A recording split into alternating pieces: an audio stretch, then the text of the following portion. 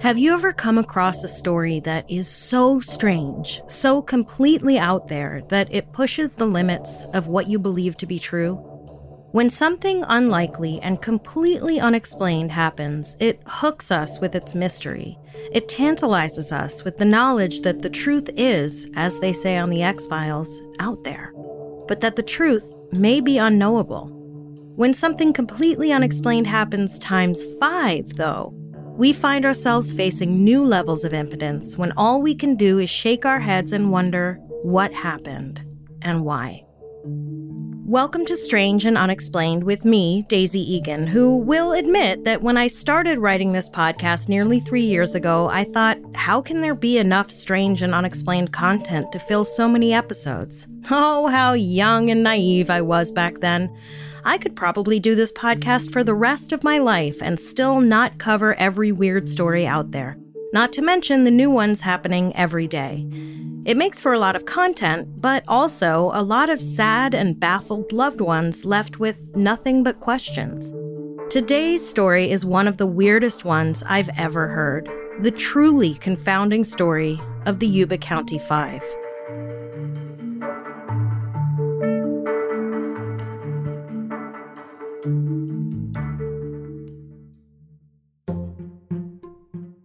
Hi, strangers! The Strange and Unexplained Patreon is now live. For just $5 a month, you will have access to 3 bonus episodes a month. These episodes will be about 15 to 20 minutes long, giving you more of the kind of strange and unexplained content you love. For $7 a month, you'll get all of that, plus ad-free versions of the regular episodes. To join the Patreon, head to patreon.com/strangeandunexplained. See you there!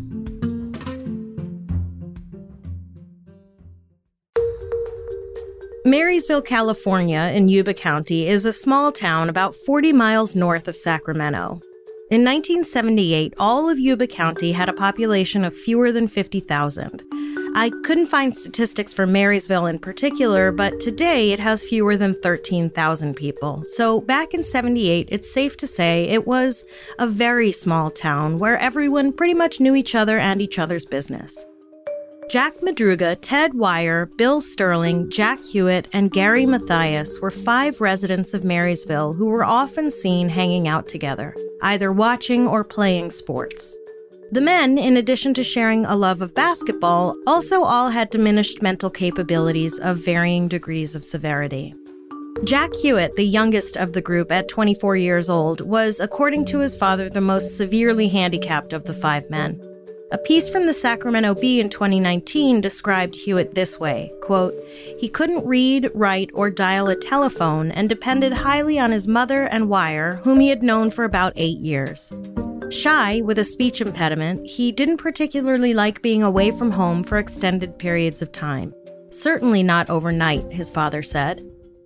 Then Yuba County Lieutenant Lance Ayers, the case's lead investigator who died in 2010, was likely referring to Hewitt when he said that some members of the group had IQs as low as the 40s. Hewitt was considered by most to be Ted Wire's shadow, who, according to a 1978 Washington Post article, quote, looked after Hewitt in a protective sort of way and would dial the phone for him when Hewitt had to make a call. Wire was 32 and, according to the Sacramento Bee, quote, loved making new friends but lacked basic common sense, his brother Dallas said in an interview with the Bee. He once spent $100 on pencils for no particular reason, his parents told investigators, and would question instructions as simple as stopping at a stop sign, end quote. I mean, look, it's called retail therapy for a reason. If pencils were the thing that brought him joy, great. But apparently when he was younger, the family's house was on fire and his older brother found Ted lying in bed just watching the flames grow because, he explained later, he had work the next day and needed his rest. Jack Madruga, 30, was an Army vet. He'd been laid off from his job as a dishwasher at a dried fruit company when the company upgraded its equipment and Madruga had trouble learning how to use it. His family described him as, quote, slow in his thought processes, end quote. 29-year-old Bill Sterling, described by the Washington Post as, quote, Madruga's special friend, end quote, was deeply religious and hated the outdoors. As a teenager, he'd gone on a fishing trip with his parents to a cabin they owned and hated it so much he announced he would never be going back, and he never did. Sterling worked as a dishwasher on a local army base in the early 70s before his mother urged him to quit when she found out servicemen were getting him drunk and stealing money from him. The newest member of the group was Gary Mathias. Mathias, 25, was the only one of the group who did not have an intellectual disability but was, instead, diagnosed with schizophrenia. Mathias had been discharged from the Army for a drug problem 5 years earlier. According to the Sacramento Bee, the men who, quote, were almost inseparable, end quote, were nice kids with no law enforcement issues. Although, as it turns out, Gary Mathias had had plenty of issues with law enforcement, but somehow that wasn't on anyone's radar in February of 1978.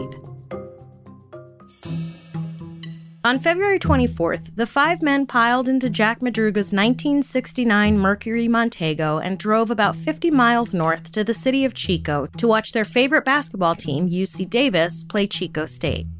As Ted Wire left his house earlier that evening, his grandmother urged him to wear a coat. It was only about 54 degrees that evening, mild for the winter, but still, you never know, you know? But Wire assured his grandmother he wouldn't need one and left wearing only lightweight clothing. After the game, which UC Davis won, by the way, the men stopped at a convenience store about 3 blocks away from Chico State for snacks. They bought candy bars, fruit hand pies, a Pepsi, and, inexplicably, in my opinion anyway, a 1.5 quarts of milk.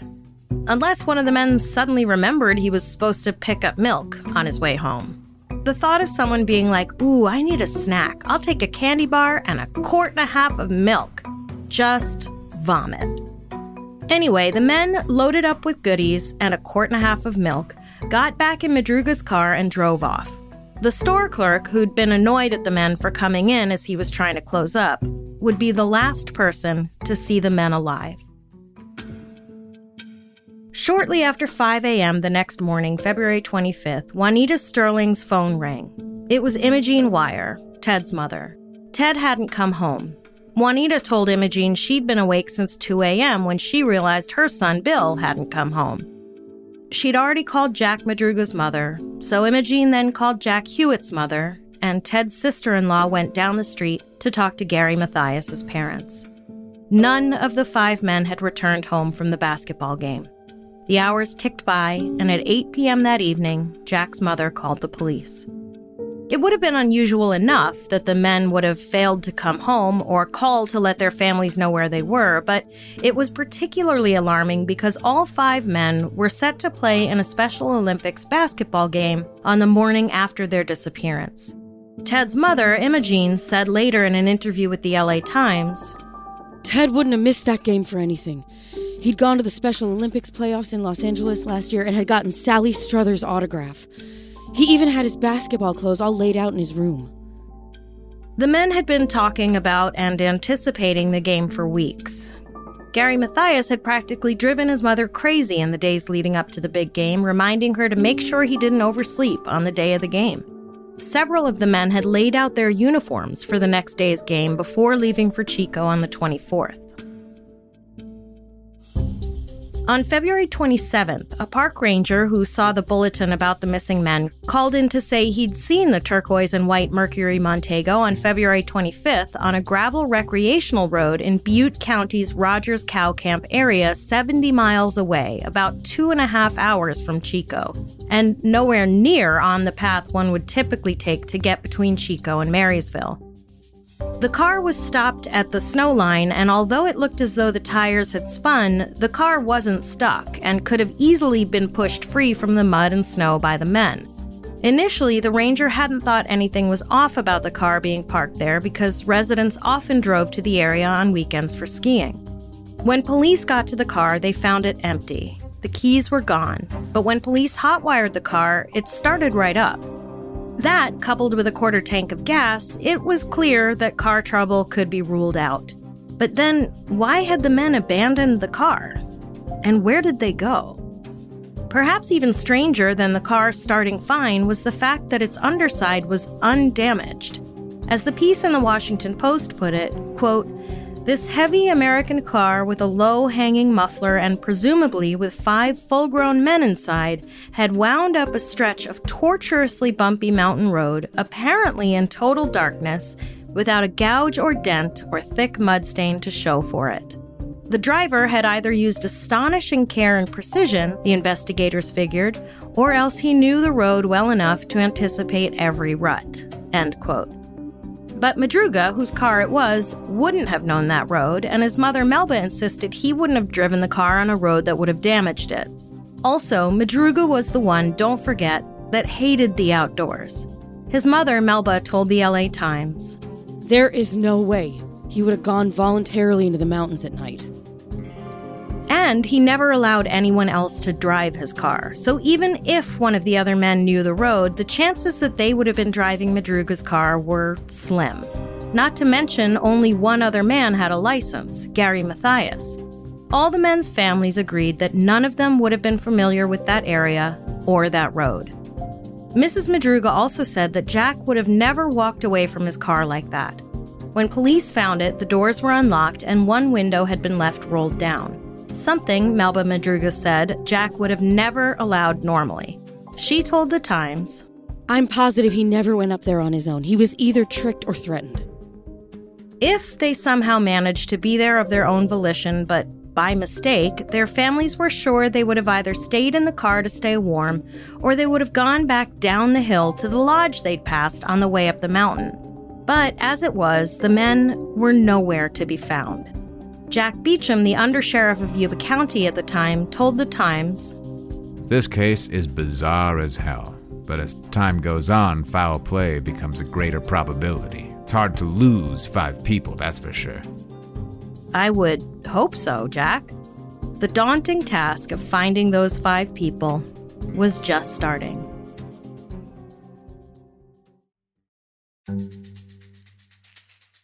No sooner had the search begun, literally the same day the car was found abandoned, when a blizzard rolled in, dumping 9 inches of snow on the area. The search team itself almost lost 2 people of its own 2 days into the search. They even had trouble getting their snowcats through the high drifts. And even with dogs, horses, and helicopters assisting in the weeks-long search, no trace of the men was found. Fortunately, as winter turned to spring, the snow melted, which made the roads more traversable. Unfortunately, that means that by early spring, they still hadn't found the men. In March, Madruga's parents reached out to psychic Gloria Elizabeth Daniel from a metaphysical, non-denominational church called the Tzadi. Ms. Daniel wouldn't speak to reporters, which I respect. I am far more likely to believe a psychic, insofar as I am ever to believe a psychic, if they're not interested in promoting themselves in the media. Confusingly, though, Gloria's husband told the press that they weren't working with the families, but with the sheriff's office. Sheriff Lance Ayers was skeptical, but willing to try anything he could to find the men. And apparently there was one more psychic weighing in. According to the Washington Post, quote, one told him the boys had been kidnapped to Arizona and Nevada. Another said the boys had been murdered in Oroville in a 2-story red house, brick or stained wood, with a gravel driveway and the number 4723 or 4753, end quote. Ayers said he spent 2 days driving all over Oroville looking for the 2-story red house with either of those addresses. It didn't exist. And then, later in March, Joseph Shans, a man whose car got stuck on the same road on the same night as the men, came forward to say he'd seen Madruga's car that night, as well as a pickup truck, though he wasn't entirely sure about the pickup truck. And then another witness came forward saying that at about 2 p.m. on Saturday, February 25th, she saw a red 1950s model pickup truck outside a store in Brownsville, about 40 miles northeast of Marysville and an hour's drive on the back roads from where the missing men's car was found. The woman asked not to be identified and only came forward after posters with a reward for information had been posted. But police called her a credible witness and said they were taking her information seriously. She said there were 2 men in the pickup truck, 1 in the store, and 2 standing by a telephone booth. And the owner of the store said he'd seen the men in front on both the 25th and 26th. He told the Times, "I'm pretty sure I saw Wire and Hewitt buying burritos, chocolate milk, and soft drinks. I can't be positive, but I remembered after the Brownsville woman asked me whether I had seen the poster." The first witness then identified Hewitt from a picture and said he'd been in the telephone booth, but Hewitt's brother told the Times that Hewitt hated using the phone and refused to do it. If he had to call home, he would have had Wire do it for him. Of course, he could have been in the telephone booth and not using the phone, though one might imagine if they had access to a phone, they might call someone for help. And unless there was a sixth member of this party at the store, this would have to mean that the men left the car in the mountains, got into some random pickup truck, and drove it away for some reason. No one had reported a stolen pickup truck, and a search of Brownsville turned up nothing. Plus, one would think a lot of people would have noticed a red pickup truck with at least 3 big guys riding in the back.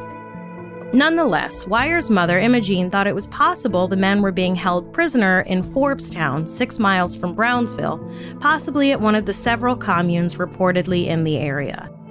Forbestown was apparently a place where young people went to drop out of society. Also, Gary Mathias had a friend who lived in the area, but Mathias' stepdad said he didn't think the 5 men were ever there together. Meanwhile, the case was taking a pretty heavy psychological toll on Sheriff Ayers. Not only had he gone to high school with Wire, but the haunting reality of 5 human beings seemingly vanishing seemed to be more than he could take. According to the Washington Post, quote, "By late spring, Ayers was dreaming about the boys at night. Once he woke up in the darkness, arms outstretched. He had almost embraced all 5. You do a lot of handshaking," Ayers said, "and a lot of drinking." End quote. Ayers followed up on every lead and tip that came in, but nothing was getting the investigation any closer to a resolution. But then, once the snow was gone, Ayers and his team made an awful discovery. About 3 months after the men disappeared, a small group of motorcyclists came upon an old Forest Service work site about 20 miles from where Madruga's car had been found. On the site was a 60-foot trailer, curiously emitting an awful smell. They called the police. The recovery team spent half a day clearing trees in order to reach the site by vehicle. Once they did get to the site, they knew right away something was not right. Under Sheriff Beachman said, "When you got up in that area, you could smell the death. It was horrible, that stench." Inside the trailer, tucked in a bed under 8 sheets, was Ted Wire, who had apparently frozen to death. His pants were rolled up above the knees, and by the look of his legs, the team could tell he'd had blood poisoning, gangrene, and had lost 5 toes to frostbite. He'd lost 80 to 100 pounds. The growth of his facial hair suggested he'd survived up to 13 weeks, which, tragically, would have been just 2 weeks before the rescue team got there. On a table nearby sat Ted's jewelry, his wallet with cash still in it, as well as a Waltham watch that none of the families recognized as belonging to their sons. In order for Ted to have gotten to that trailer, he would have had to walk 19.4 miles in the dark through the woods and 4 to 6 feet snowdrifts, wearing just a velour shirt and lightweight pants. Why in the world would he have done that? If he was going to walk anywhere, why not back down the road? I suppose it could have been that he lacked common sense, like his family had said, but surely one of the men would have been like, why don't we just walk down the road? Also in the trailer where Ted was found, as the Washington Post reported it, quote, "More than a dozen sea ration cans from an outside storage shed had been opened and emptied. One had been opened with an Army P38 can opener, which only Madruga and Mathias, who had served in the Army, probably knew how to use. But no one had opened a locker in the same shed containing enough dehydrated Mexican dinners and fruit cocktails and assorted other meals to keep all 5 alive for a year." End quote. That locker, by the way, was unlocked. There were also matches, paperback novels, and plenty of wood furniture, but absolutely no sign that anyone had tried to start a fire to keep warm. Even more confusing, there was a propane tank in a nearby shed. As Sheriff Ayers told the Washington Post, "All they had to do was turn that gas on, and they'd have had gas to the trailer and heat." There were also warm clothes that were untouched. So even though they'd found Ted's body, the mystery had only gotten deeper. Why were so many life-saving supplies left unused? And where were the other 4 men? 3 days later, at the roughly halfway point between the car and the trailer, the partial remains of Jack Madruga and Bill Sterling were found on either side of the mountain road that led to the trailer. Now, one would think if there were any kind of road or trail leading away from the car, the search teams would have followed it to begin with. If they had, they might have found the men in time. I suppose it's possible they couldn't see the road because of the snow, but surely it would have been on maps of the area. If the men somehow found the road in the middle of the night, why didn't the search teams? At any rate, the Yuba County coroner identified the cause of Madruga's death as hypothermia. His car keys were still in his pants pocket. Tragically, Bill's remains had been picked so clean by animals they weren't able to determine a cause of death. 2 days later, despite pleas by investigators not to join them on the search, Jack Hewitt's father found his son's jacket not far from the trailer. And a warning, strangers, this part is awful. When he picked up the jacket, his son's spine fell out. They were only able to positively ID Jack Jr. from his teeth, which they found in his skull somewhere 50 feet to 100 yards away, depending on which source you read. As far as anyone could guess, the men might have seen the tracks of a snow vehicle and followed them, though why they would have done that, or gotten out of the car, or even been up that mountain, no one knows. The reason the snow vehicle tracks were there was because someone in the Forest Service had gone up to the trailer the day before the men disappeared to clear snow off the roof so it wouldn't collapse. Again, why the men would choose to follow tire tracks into the woods and not just walk down the road they'd driven up is a mystery. Also, why the Forest Service or rangers or anyone didn't suggest to searchers that the men might have gone down this road, no one knows. At the very least, you'd think at least one searcher on an ATV could have gone down that road. But for whatever reason, it seems the 5 men decided to follow those tracks that night in the freezing cold, not at all properly dressed for the weather. Plus, as Sheriff Ayers told the LA Times, when people are lost, they don't tend to walk in a straight line, especially not for nearly 20 miles. Although in this case, it's possible that if they actually were following the tire tracks, they were convinced that there was a shelter at the end of the tracks, and that they likely had what Ayers called around-the-corner syndrome, which I imagine is similar to when you're on an easy day hike with your 10-year-old and they've been complaining for the last hour that their legs are tired, so you keep saying, "It's just around the corner here." Except in this case, they were telling themselves that. Investigators thought it likely that either Madruga or Sterling fell to the side of the road at some point during the initial walk away from the car, and because they were such close buddies, the other one opted to stay with his friend. They were likely exhausted and may have fallen asleep and frozen to death, which may explain why they were found so close together. There's also evidence that Wire wasn't the only one who'd reached the trailer. Because of the way he was tucked into bed, someone had to have been there with him. His hands were resting on his chest, but the sheets were tucked neatly around his body and head. Someone had to have been there with him. None of these discoveries helped answer the question of what exactly happened. Jack Madruga's mother, Melba, told the LA Times, "Things aren't right. They want to say they got stuck, walked out like a bunch of idiots, and froze to death. Why would they leave the car to go die? There's no sense to that theory. But we can't figure anything that works out right. There's no rhyme or reason to any of it." It's possible Melba had a conversation with law enforcement that wasn't made public, or that law enforcement was saying one thing to the press and something else to the families, but as far as I can tell, law enforcement wasn't suggesting the men willingly walked away.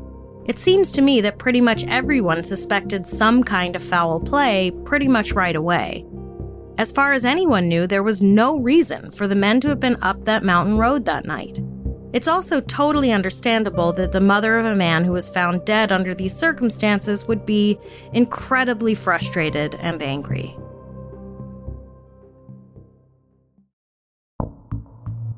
Now, strangers, there's one thing I haven't exactly addressed yet. 4 bodies had been found, but 5 men had gone missing. Jack Madruga, Ted Wire, Bill Sterling, and Jack Hewitt were dead. But where was Gary Mathias? Investigators thought it possible that he stayed in the trailer until Ted had died and then switched his own tennis shoes for Ted's leather shoes, which would make sense if he thought he was going to have to walk a long way, but also if his feet were swollen from frostbite, he would have wanted shoes that were bigger than his size. About a quarter of a mile northeast of the trailer, searchers found 3 Wolf Forest Service blankets and a flashlight, but no sign of Mathias. On June 19th, after searching for Mathias for another 2 weeks, the search was called off.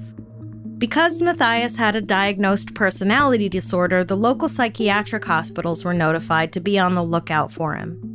He had apparently left for the basketball game without his wallet, so he had no ID, and without his meds, he was going to be in bad shape. He took 6 pills a day to keep his schizophrenia under control. His stepfather said that after a couple weeks of no medication, Gary, quote, would be in very poor condition talking to himself and the like, end quote.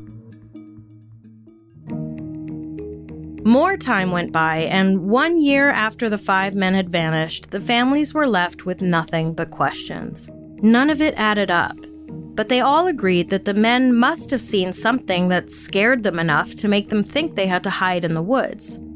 In interviews with the Washington Post, Melba Madruga said, "There was some force that made him go up there. They wouldn't have fled off into the woods like a bunch of quail. We know good and well that somebody made them do it." Ted Wire's father said, "They seen something at that game, at the parking lot. They might have seen it and didn't even realize they seen it." And Gary Mathias' stepfather said, "I can't understand why Gary would have been that scared. All those paperbacks, and they didn't even build a lousy fire. I can't understand why they didn't do that unless they were afraid." In an open letter published in a local paper, the families of Ted, Bill, Jack, and Gary blamed law enforcement for not doing enough to find their sons. And again, I wonder how it could have been that they didn't know about the service road that led to the trailer that was maintained by the Forest Service. But that is where the case stood until 2019, when journalists at the Sacramento Bee decided to do a little digging. Gary Mathias was still considered a missing person. They pored over the case files, all the newspaper clippings and interviews, and went back to re-interviewing surviving family members and investigators who had worked on the case. What they found was a different picture of Gary Mathias than had been portrayed back in 1978. They learned that Mathias was first hospitalized for schizophrenia when he was a sophomore in high school. Indeed, it appears mental illness ran in his family. Both his biological father and his sister died by suicide. Mathias had done drugs all through his stint in the Army before being arrested for going AWOL. While he was in jail for going AWOL, he called some officers over to his cell. When they opened his cell door, he was apparently naked and punched one of the sergeants in the face. Later, he told investigators he had done that in the hopes of getting kicked out of the Army. His plan worked, and he was medically discharged. Later that same month, Mathias was caught sexually assaulting his cousin's 17-year-old wife while she was sleeping. Mathias accepted a plea deal for the attempted rape charge and served just 8 months for the assault on the officer at the jail. A few months after getting out of jail, Mathias, high on meth and Benzedrine, visited the house of a couple he knew and threatened their 3-year-old daughter. The couple kicked him out, and Mathias pounded on the door and screamed until police came. According to the Sacramento Bee, quote, he had other run-ins with the law, an arrest on suspicion of grand theft auto, a citation for disturbing the peace and driving without a license where he allegedly told the arresting officers, "F you cops, you are all mother effers." A slew of bar fights, complaints he was prowling at a local cemetery, end quote. Matthias had also been admitted to psychiatric hospitals on a number of occasions and had managed to escape from at least 3 of them. In 1975, he moved to Oregon completely out of the blue, and when his parents pleaded with him to come home, he showed up at their door 5 weeks later, having walked the entire 540 miles back to Yuba County. Later that year, Matthias broke into a couple's home and told them he was looking for a ring to return to Saturn. He also told them they were in his house and he was there to collect rent. However, after the last run-in with the law, Matthias managed to get back on and stay on his meds and held down a steady job in his stepfather's gardening business. He was so stable, in fact, that his doctor referred to him as, quote, one of our sterling success cases, end quote. Toward the end of 1977, Matthias joined the Gateway program, which, as far as I can tell, was a program that offered services and community to people with intellectual disabilities. And even on all the medications he was on, the Gateway Gators basketball coach recalled feeling like Matthias could possibly flip out at any time. Under Sheriff Jack Beecham told the Bee, I know parents at the time told me personally, that they had deep concerns about Gary being involved in this. They were unabashed in their opinions and telling me that. And the other 4 were always together. They walked a lot of places together, always together, and he just was a different personality type. He didn't meld with the other 4, according to the parents. And then, according to notes from an interview with law enforcement following the disappearance, a friend of Matthias's told investigators that Matthias had repeatedly told a friend that he had a dream in which he and several other people would disappear. And so, inevitably, some people believed that Gary Matthias was somehow responsible for the deaths of his 4 friends. Under Sheriff Beecham told the Bee, they were either forced or manipulated. And where does Matthias come into that? Maybe he had nothing to do with it. We'll never know. But I think he did. How or why, though, is unclear. It's possible he hadn't taken his medication because he was concerned about how the side effects would affect his ability to play the basketball game on the 25th. But it's hard to imagine he went from stable to dangerously psychotic in a matter of hours. And it doesn't explain how the car got up the mountain with no damage on it. Maybe Matthias was having some sort of relapse and thought they were in danger and somehow convinced them to flee. But flee really slowly and carefully up a dark road? Plus, where did he go? Some people believed he could have survived fine on his own, but without his medication, that's hard to believe. Surely, if he did manage to end up in a nearby town or something, someone would have recognized him from the numerous stories in the papers, or he would have ended up in another dust-up with the law. But if he was the person who tucked Ted Wire into his deathbed 8 to 13 weeks after they apparently got to the trailer, why wouldn't he, an Army veteran, have known to start a fire or check the unlocked locker for more provisions long before his friend froze to death? Why wouldn't he and Wire have changed into the warmer clothes in the trailer? None of it makes any sense. And still, over 40 years later, there are no answers. It's maddening to wonder but never know what led those men out there that night, and to see all the missed opportunities they had to save themselves. It's maddening to not know if the fate of Matthias was the same as his companions, or whether they suffered at his hands. It's maddening that no amount of research or evidence has led us any closer to the truth. Maddening and strange, and still, after all this time, unexplained.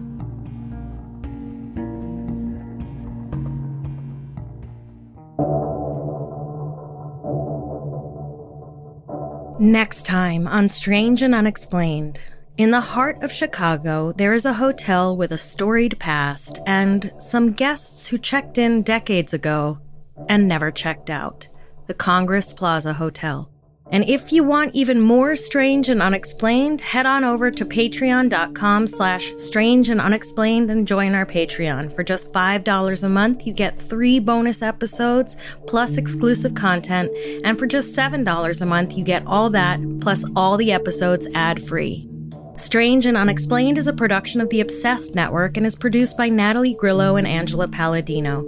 This episode was written by me, Daisy Egan, researched by Jess McKillop, edited by Eve Kerrigan, and sound engineered and mixed by Jennifer Swatek. Our voice actors for this episode were Jordan Kai Burnett, Ryan Garcia, and Luther Creek. We have a lot of fascinating and bizarre stories to share with you this season, but we want to hear your episode suggestions as well. If you have a story for something you'd like us to cover, whether it's a well-known case or something that happened in your town that the world hasn't heard about yet, head over to our website, strangeandunexplainedpod.com, and fill out the contact form. If you like our show, please do help us out by giving us a 5-star rating and glowing review wherever you listen to podcasts. Our critics are vocal and unafraid of submitting those 1-star reviews. If you don't like the show, feel free to give a 1-star and a scathing review. The name of the podcast is Breaking Battlegrounds.